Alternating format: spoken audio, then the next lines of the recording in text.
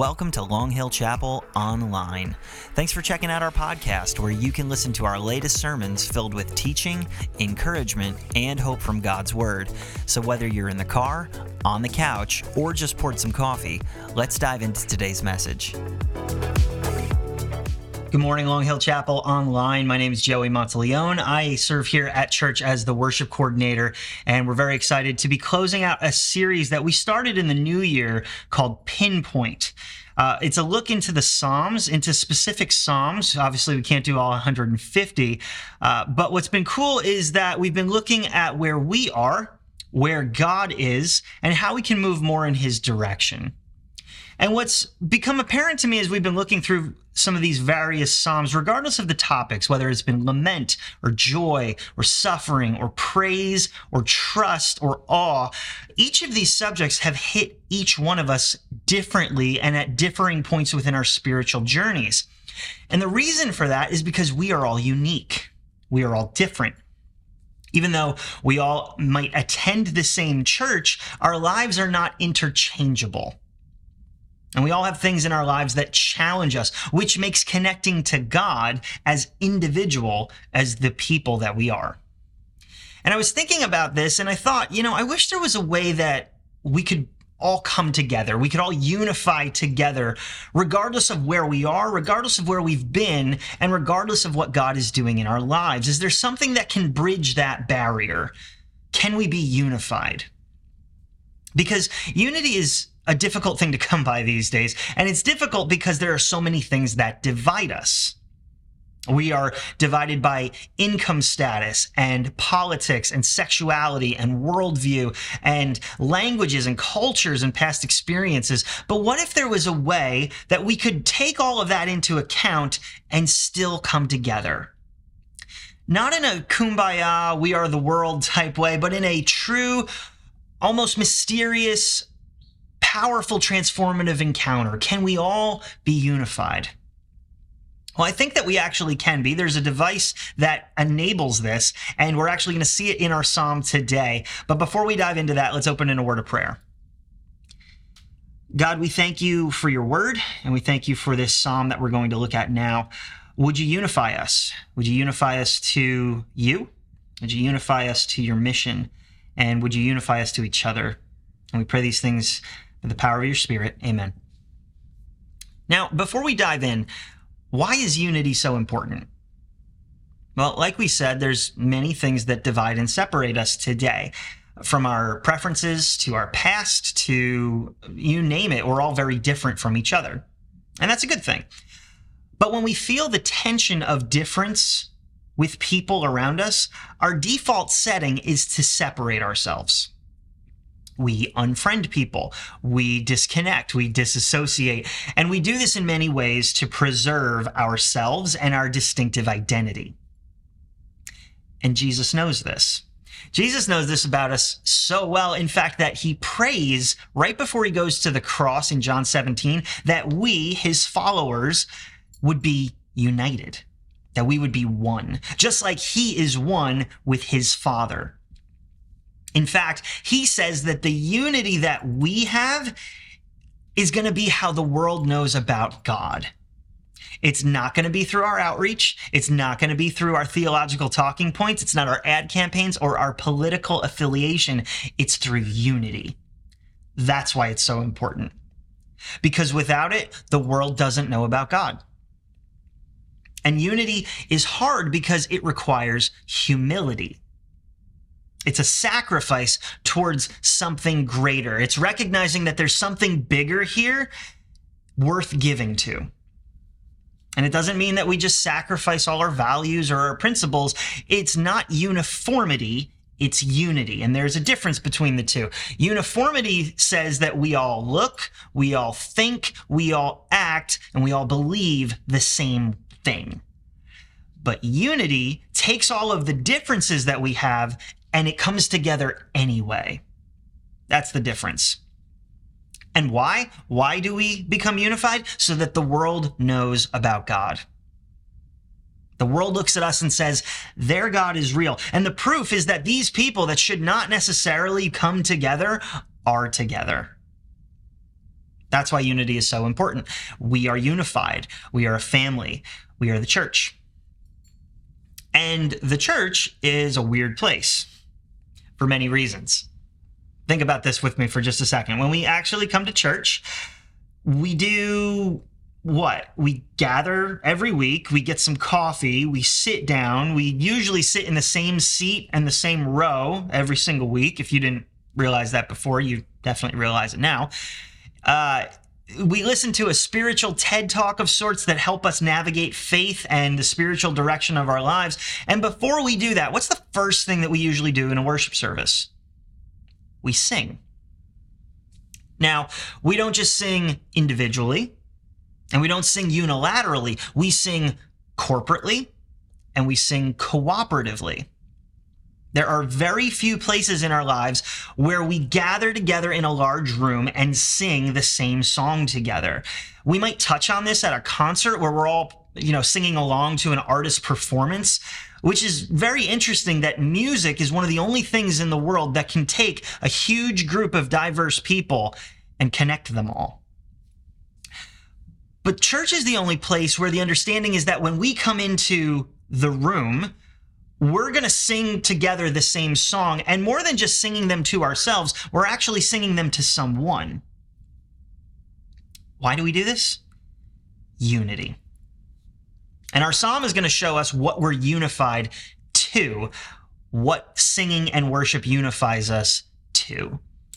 So let's look at it. It's Psalm 96. We're going to start at verse 1. Sing to the Lord a new song. Sing to the Lord, all the earth. Sing to the Lord, praise his name, proclaim his salvation day after day. Declare his glory among the nations, his marvelous deeds among all peoples. For great is the Lord and most worthy of praise. He is to be feared above all gods. For all the gods of the nations are idols, but the Lord made the heavens. Splendor and majesty are before him. Strength and glory are in his sanctuary. Ascribe to the Lord, all you families of nations. Ascribe to the Lord glory and strength. Ascribe to the Lord the glory due his name. Bring an offering and come into his courts.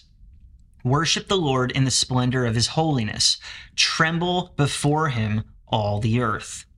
Say among the nations, the Lord reigns. The world is firmly established. It cannot be moved. He will judge the peoples with equity. Let the heavens rejoice. Let the earth be glad. Let the sea resound and all that is in it. Let the fields be jubilant and everything in them. Let all the trees of the forest sing for joy. Let all creation rejoice before the Lord, for he comes. He comes to judge the earth. He will judge the world in righteousness and the peoples in his faithfulness. So this psalm gives us a holistic view of what worship is and why we do it. But more than that, we're going to see how worship provides unity in 4 ways. And so verse 1 says, sing to the Lord a new song. Sing to the Lord all the earth. This phrase, sing to the Lord a new song, occurs in Scripture 9 times. And when we hear that, we usually take it literally, that we should be singing new compositions and new tunes should be coming out all the time. And I agree with that. But I think a better way of understanding the idea of a new song is that it's always in reference and response to experiencing God in a new way. A new song can be the same melody with a new understanding of his love, a new understanding of his character and his grace and his mercy in new ways. It's the approach and the posture of our hearts. And yes, I get to lead an amazing team of worship musicians and vocalists, and we do aim to provide up-to-date music from some of the best songs that are coming out about God around the world. But the call in Scripture is not just to a freshness of melody, it's to a freshness of experience, of how God is revealing himself to you in the now. That's why some songs hit differently at different times, even though you know them already. I can remember the first time I ever heard the song Sound of Silence by Simon and Garfunkel, which is not a worship song, but go with me here. I was 6 years old. I was in the back of my dad's truck, and I remember hearing it, and I just thought, well, this is a nice song. But when I heard it as an adult at the 9/11 memorial service a few years back, I was moved to tears because of the experience that I had had and how those lyrics now affected me.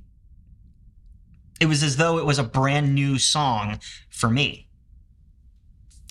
And so when we read scripture, when we pray, when we live together in community and God does something in our lives, when he moves, we begin to see him in new and powerful ways like we've never done before. And that newness allows us a continual, fresh approach to our worship, a new song. And if we're growing in our relationship with God, then our worship should and always will be new. And so as we sing, the first thing that worship unifies us to is God, to his goodness, to his grace, his mercy, his holiness, his worth, his faithfulness. Worship unifies us to God.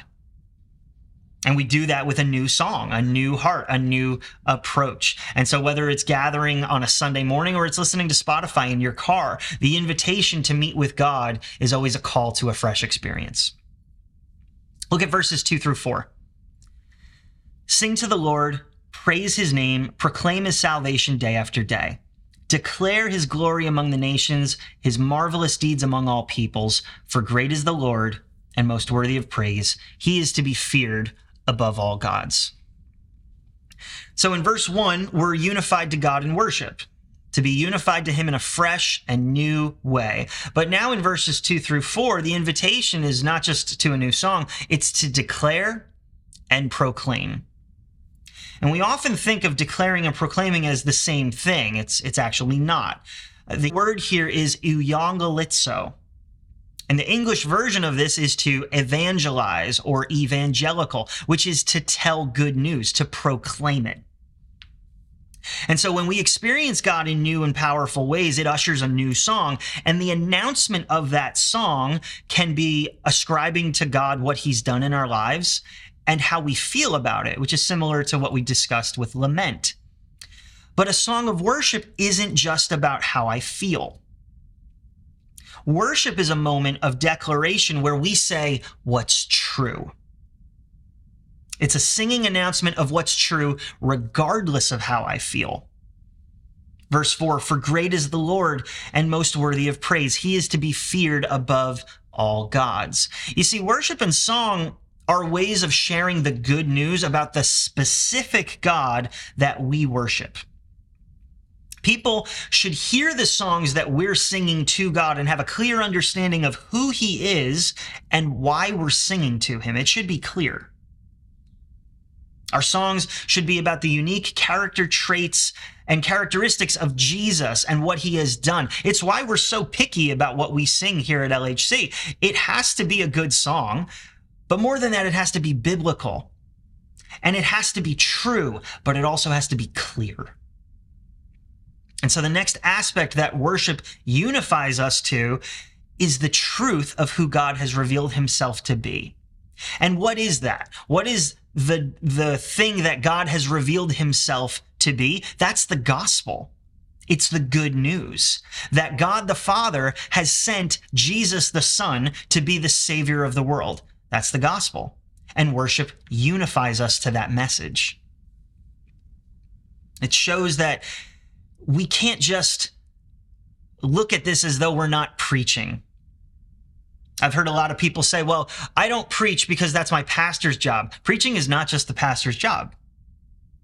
It's to be done in church when we gather together. You're partaking not only in your own heart's expression to God, but you're engaging in preaching because you're declaring truth. Are you familiar with that phrase that says, preach the gospel every day, use words if necessary? I understand the intention of the phrase, but that's absolute nonsense. Use words, proclaim it, declare it, tell people about the good news of Jesus Christ. That's what we're here to do. And so every time we sing a song that celebrates the cross, that celebrates our Savior, we are unified to the message of good news, to the gospel, that Jesus came to this earth, that he lived, he died, and he rose again, conquering sin and the grave. Look at verse 7. Ascribe to the Lord, all you families of nations. Ascribe to the Lord glory and strength. Ascribe to the Lord the glory due his name. Bring an offering and come into his courts. Worship the Lord in the splendor of his holiness. Tremble before him, all the earth. Say among the nations, the Lord reigns. The world is firmly established. It cannot be moved. He will judge the peoples with equity. I love scenes like this in the Bible where there's this mass gathering of peoples and nations and tribes, all declaring that our God is creator, our God is redeemer, and our God is judge. And notice in verse 7, who is called to do this? Who's called to do the proclaiming and the declaring? It says, families of nations. Why is that word in here? Families. Why couldn't you just say nations? It'd be a lot simpler. Why is it families of nations? Well, the word family here has one of the Hebrew letters that forces you to clear your throat when you say it. The word is mishpacha. Go ahead, say it if you need to. Mishpacha. In the Old Testament, there are nations, which is about a political identity. There's peoples, which is about your ethnic entity. And then there's your mishpacha, which is the equivalent in our culture of your last name. It's your tribe, it's your clan, it's your family from which you come. And David is trying to emphasize something here. This mass gathering, this is a mass gathering of humanity, and this picture and the emphasis is on one family being together. But this family is diverse. It's a focus on the diversity of this massive collection of humanity. You know, think of the makeup of church, just in general. Some of us grew up in church and faith, and others of us are brand new to it.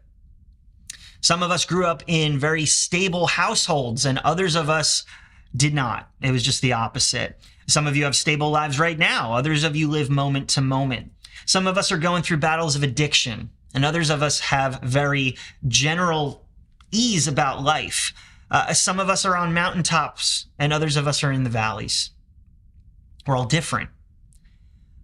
So what on earth could unite us and bring all of us together? What is the common factor between all these types of stories? It's worship. It's worship. There is a unity of our family that we experience in corporate worship. The symbolic, embodied experience of all singing the same truth together and singing to the same Jesus is a very powerful thing. We're bringing our individual experiences, our individual pain, our struggles, our unique past, we're bringing them all together to one focal point. And so first, we're unified to God through worship. Second, we're unified to the gospel, to the proclamation of the truth that God has revealed himself to be. And then we're unified to each other in doing that. We are proclaiming that this Jesus can speak and address the hurts, pains, and needs of every 7 billion type of story that's on the earth right now. It's fascinating. It doesn't matter about your socioeconomical situation. It doesn't matter about the color of your skin. It has nothing to do with our political affiliation. We are uniting ourselves under God's goodness, what he's done through Jesus. And that truth connects, impacts, and can save all families. It's so much more than a song. It's incredibly powerful. But look at the last thing that worship unifies us to in verses 11 through 13. Let the heavens rejoice, let the earth be glad, let the seas resound and all that is in it. Let the fields be jubilant and everything in them. Let all the trees of the forest sing for joy. Let all creation rejoice before the Lord, for he comes. He comes to judge the earth. He will judge the world in righteousness and the peoples in his faithfulness. Who's being summoned to worship here? Not people. Trees, rivers, rocks, fields, octopuses, and so on. It just goes on. Song and worship unite us to God. It unites us to the gospel. It unites us to other people. And now it unites us to creation. All of creation is pointing forward and declaring with joy and gladness, at who God is and what he's done. It's very Narnian almost, where living creatures that you and I would very easily call inanimate are actually animated, and they're worshiping and praising God. And we are united and join with creation. And why does it say we're doing this? Because the Creator is coming to judge. Verse 13, let all creation rejoice before the Lord, for he comes. He comes to judge the earth. He will judge the world in righteousness and the peoples in his faithfulness. And some of us look at that and we're like, oh, that's not good news at all. He comes to judge. Because when we hear the word judge, especially in a religious context, we very quickly think negatively and judgmentally and so on. But in the scripture, God's role as judge is such good news. And here's why. The world is a really screwed up place. And you don't have to be a Christian to believe that. And what's primarily screwed up with this world is us. We are a part of the problem. Things are not right in the world. There is a lack of peace on earth. And not just on earth, but in your life. We all have things in our lives that are broken and need restoration. Maybe it's a relationship. Maybe it's where you find yourself right now. It's the wars that are constantly raging and the inequalities of gender and race. And it's the starvation of children around the world. That things are not right. But God's judgment is not the falling of a gavel. It's an expression of his love and his commitment to this beautiful world that he's made. The response to God's judgment is not, he's coming, so get down. He's coming, so be afraid. No, our response to God's judgment on the earth should be sing for joy, sing gladness, because one day he's coming to judge and he's going to make all things right. He's coming to restore what sin has destroyed. He's coming to provide equity and equality and fix injustice and give us hope and bring us life. And so as we sing, we are joining something that is not just individual. It is not just international. It's not just familial. It is universal. That we are united to God, to the good news, to his people, and to his creation, that one day he will come and make good and whole and restored again. And so how does this impact us? What do we do to unify in worship? I remember the first time I ever visited the Martin Guitar Factory in Nazareth, Pennsylvania. It's an awesome little shop. You should totally check it out. You can go on tours, and they also have famous guitars from artists that use Martin guitars.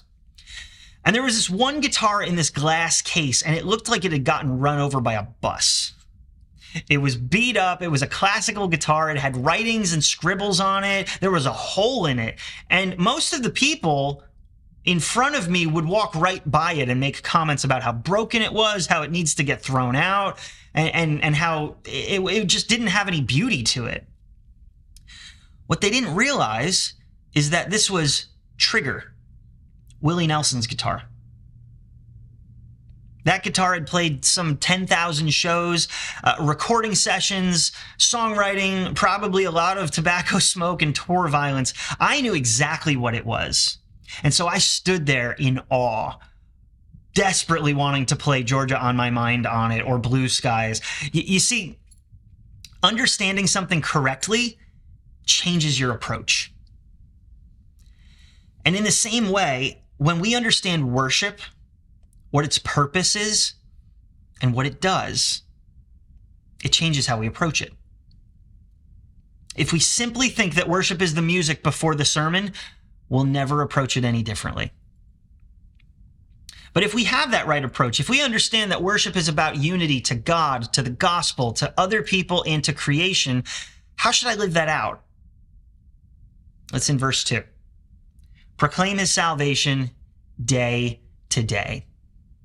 This is a daily thing we must do.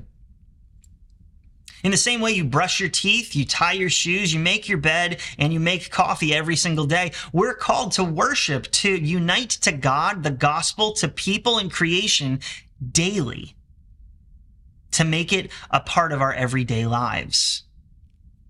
And so maybe it's a Spotify playlist on the way to drop the kids off. to school. Maybe it's a walk in the woods. Maybe it's a worship night like what we're going to have here at LHC next week. You don't want to miss it. It's at 7 p.m. on March 19th. We're going to have a night of worship declaring that we are united to God, to the gospel, and to other people. And hopefully it's a nice day and we'll be united to creation. Or maybe it's just quiet meditation. You know, our goal every single day should be to unite to God through worship. And so as we close this service, let's connect to God. Let's connect and declare his goodness in our lives. Let's sing, because the good news is that Jesus has come to save all peoples. And all peoples that have differing experiences and backgrounds can all unite and declare the truth of who this God is. And we also echo with creation that our God is good and our God is just. And one day he's coming to restore all things. Let's close our time in a word of prayer. God, we thank you for your goodness and your faithfulness to us. We thank you for inviting us to connect to you through declaring your goodness and the truth of who you are, that you sent your son Jesus to live and to die in our place. But not just die, to resurrect and to rise again and conquer sin in the grave. And the good news is that all people can unite and join into that truth. And in doing so, we proclaim to the world that our God is real, that our God is here, and our God is good. We pray this in the powerful name of Jesus. Amen. Thanks for listening today. To connect with us further, you can visit our website at lhcnj.net or on social media at lhcnj, and we'll be back next week with another sermon. Until then, have a great week and God bless.